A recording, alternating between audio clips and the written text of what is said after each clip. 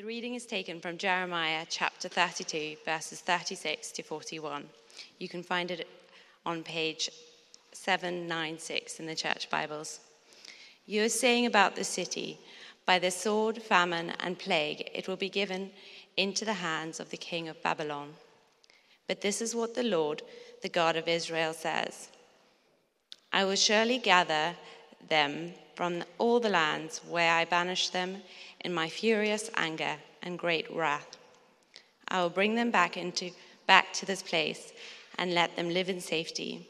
They will be my people, and I will be their God. I will give them singleness of heart and action, so that they will always fear me, and that all will then go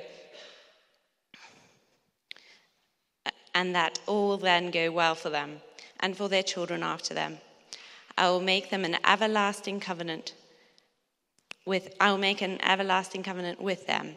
I will never stop doing good to them, and I will inspire them to fear me, so that they will never turn away from me. I will rejoice in doing them good, and will assuredly plant them into this land with all my heart and soul. May the words of my mouth and the meditation of all our hearts be pleasing in your sight, O Lord, our rock and our Redeemer. Amen. Amen.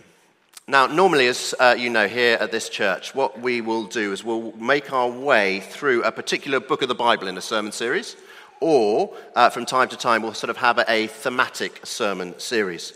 But right at the start of this year, I'm going to give a one-off sermon at the start of this year, at the start of this decade. And the passage that I've chosen, that Nikki just read for us, might seem a little strange, a little obscure. So let me at first explain why I have chosen it. About 10 days before Christmas, someone in the congregation emailed me, and they wrote as follows. They wrote this. They said, whenever I pray for the church at the moment, I always have the same verse, so I thought I'd share it with you. It's Jeremiah 32, verse 39. I will give them singleness of heart and action, so that they will always fear me for their own good and the good of their children after them. And this person went on to say that this was the verse that God kept on reminding them for HTC when I did the Vision Sunday talks on the early chapters of Jeremiah back last September.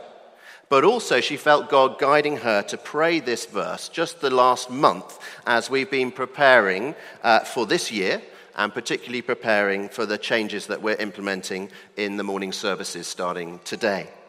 And what was so encouraging about her email was that very same day, unbeknownst to this individual, I happened to be working through the book of Jeremiah in my daily personal times of prayer and Bible reading with God. And that very same day, I had got to the very same bit in Jeremiah that this person had emailed me about, Jeremiah 32, verse 39, which when you think about it is quite something. Out of all of the Bible, she emails me this very verse that I am reading that day in my quiet time with God, and it is a sort of particular, it's a pretty obscure verse, isn't it? It's not John 3:16. And she finished her email by writing this. She said, that is my prayer for 2020. And I thought that's a good prayer.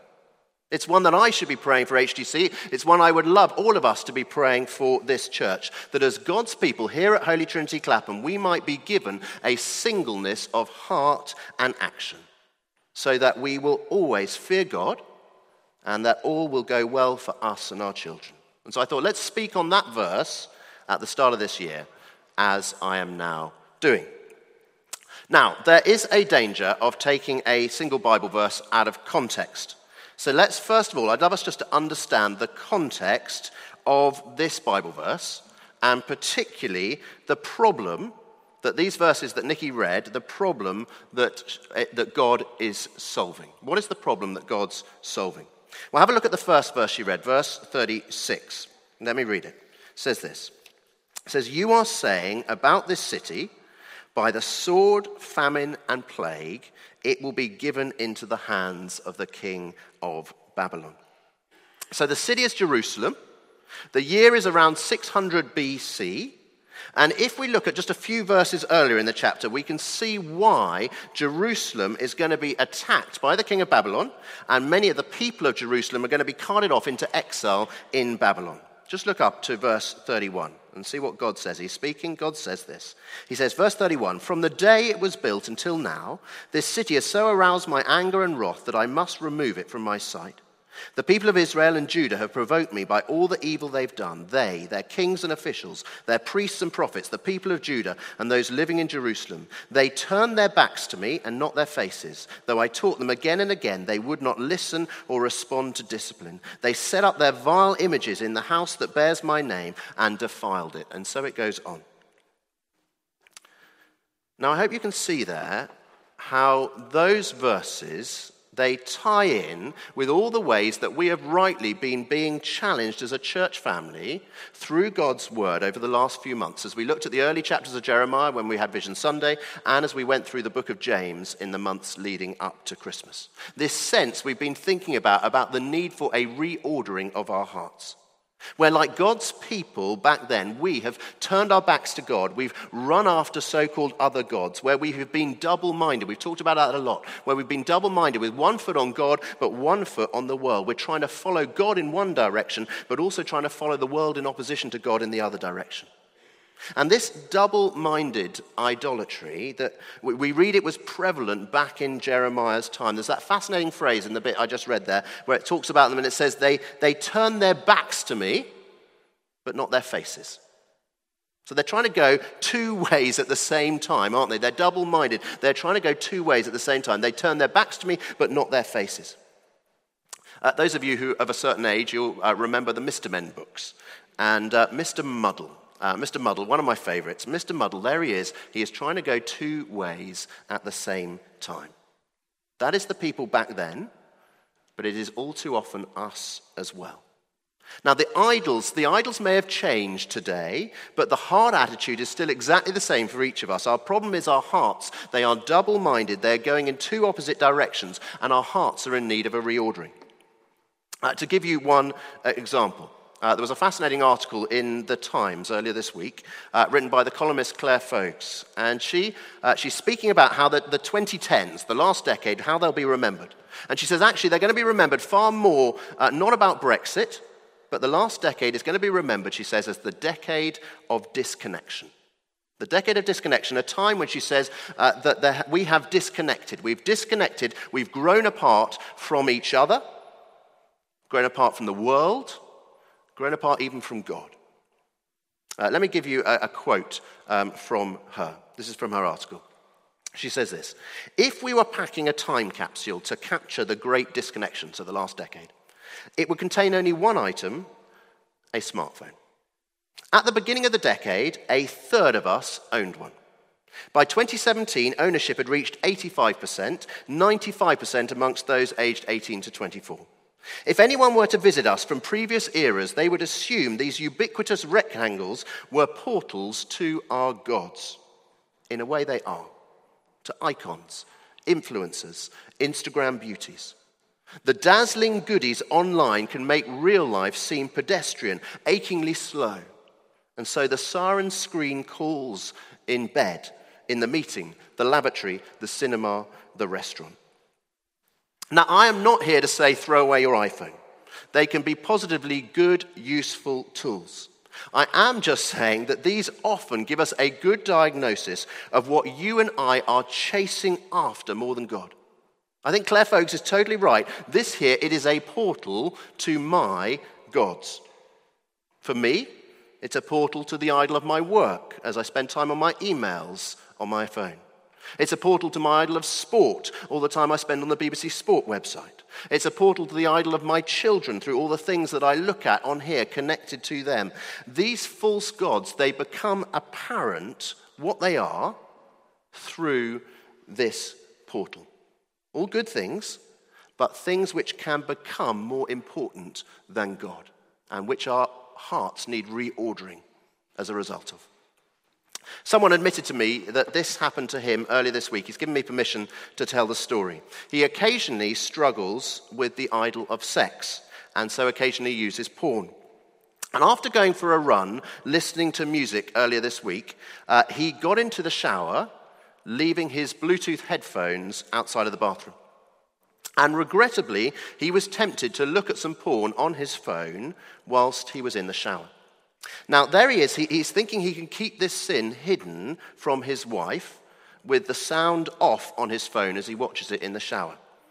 But actually, due to the wonders of Bluetooth, the sound is coming out from whatever he's viewing all too clearly on his headphones, which he has left outside the bathroom door, which his wife then picks up as she walks past the bathroom. Now, every single one of us here, we will all have our false gods: work, sex, children, sport. And these portals, our phones, all too often they show us what they are. For others, it may be other things than this. It may be all the extensive time spent looking at all the fashion and clothing apps. It might be the extensive time spent looking at the estate agent websites. It might be the extensive time spent scrolling through the dating apps. And underneath, whatever it is that these portals diagnose for each of us, underneath it all is the problem of our double-minded hearts. Our hearts being pulled in two directions at the same time, like Mr. Muddle. So, if our problem for all of us, if our problem is our double-minded hearts, what is God's promise that we read about in these verses this morning? His promise in the face of this problem. Well, look at verse 37, the next verse. Look at that to begin with. God says, verse 37, he says, "I will surely gather them from all the lands where I banished them in my furious anger and great wrath. I will bring them back to this place and let them live in safety." Now notice first in that verse, notice that God does not hide from the fact that he has disciplined his people because of his right anger and wrath at their double-minded hearts. But his promise is that despite that discipline, he still loves them and he will gather these people back to himself. Those who have gone off into exile, into Babylon, they will be brought back.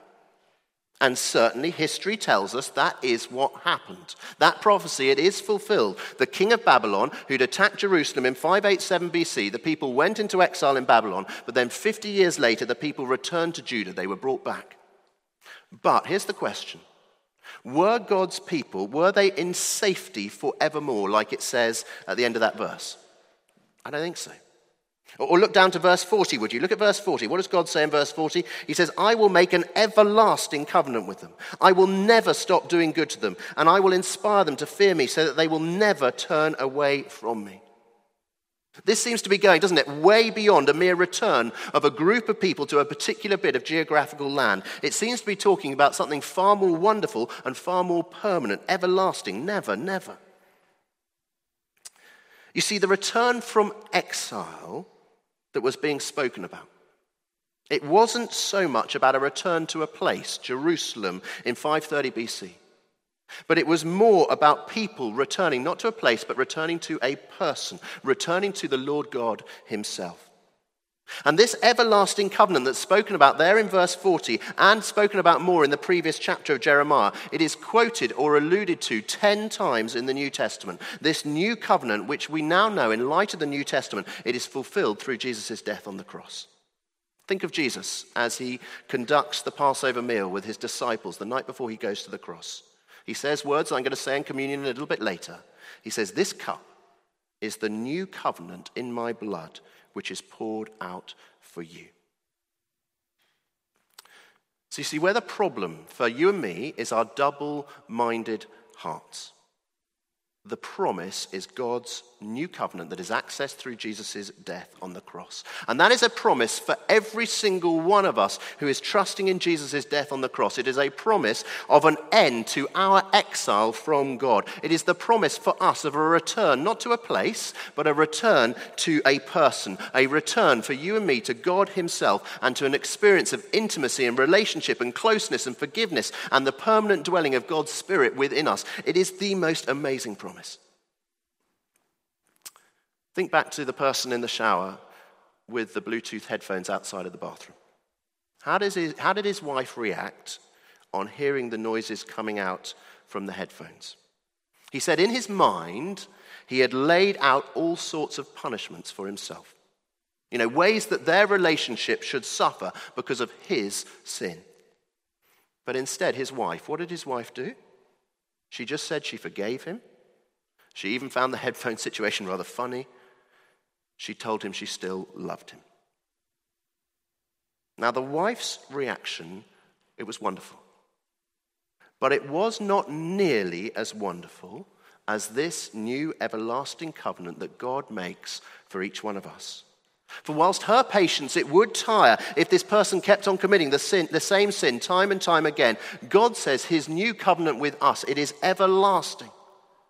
The promise from God, verse 38, is that they will be my people and I will be their God forever.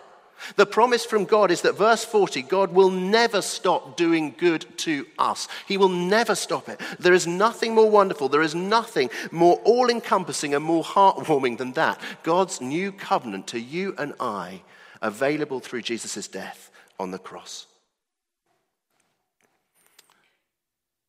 And so in the light of that wonderful promise of a new covenant with God through Jesus' death on the cross, what is the prayer? What is the prayer? The prayer for you, the prayer for me, for HTC as a whole for this coming year. We'll have a look at our verse, the verse that the lady sent me in the email.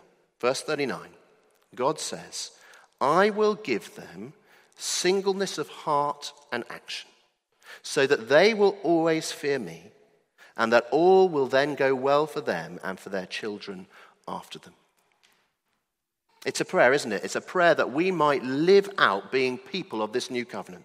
That we might live it out by accepting God's gift to us of singleness of heart and action. That's what God says at the start of that verse. I will give them singleness of heart and action. So often we have doubleness of heart. We've seen that. We've got the Mr. Muddle syndrome trying to go in two directions.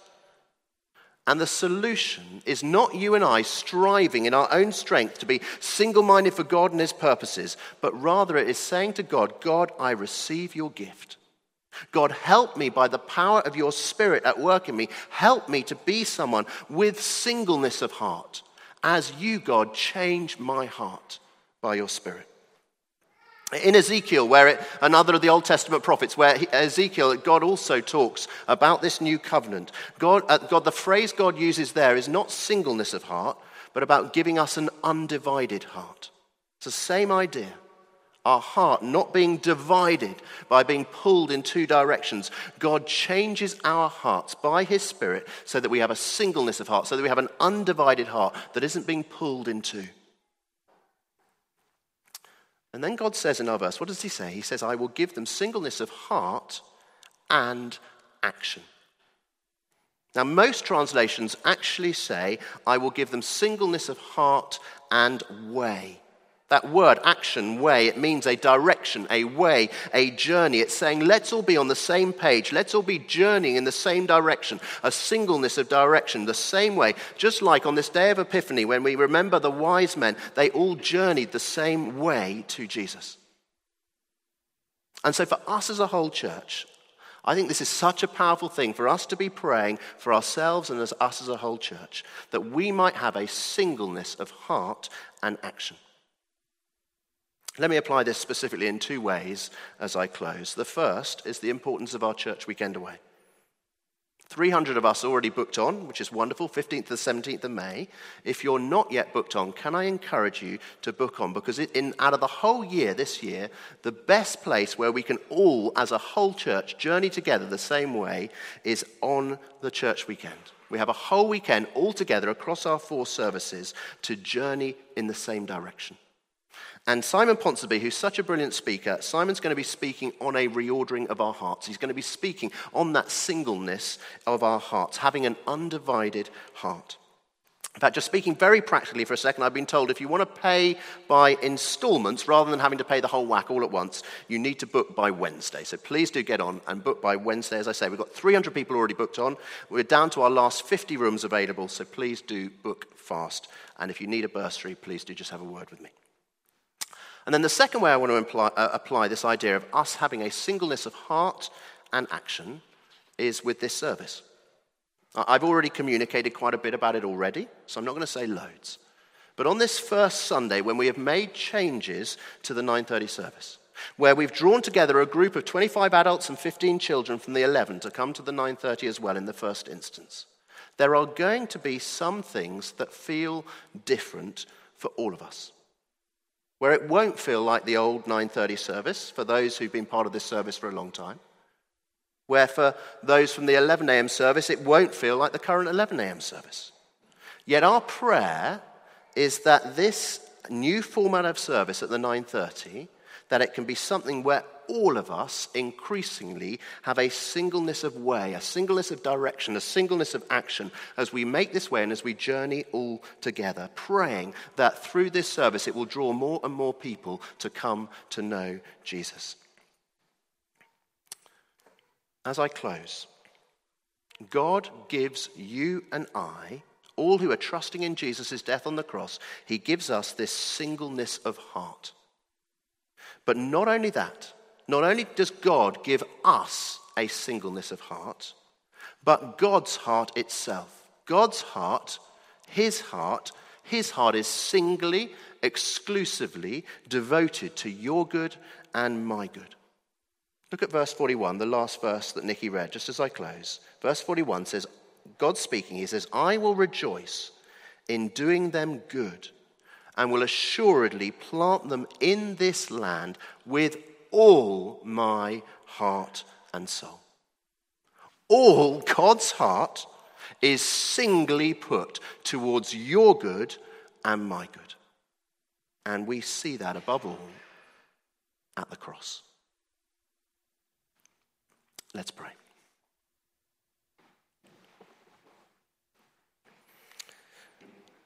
Lord God, would you work in each of us by your Spirit? Would you change our double-minded hearts to be single-minded and undivided?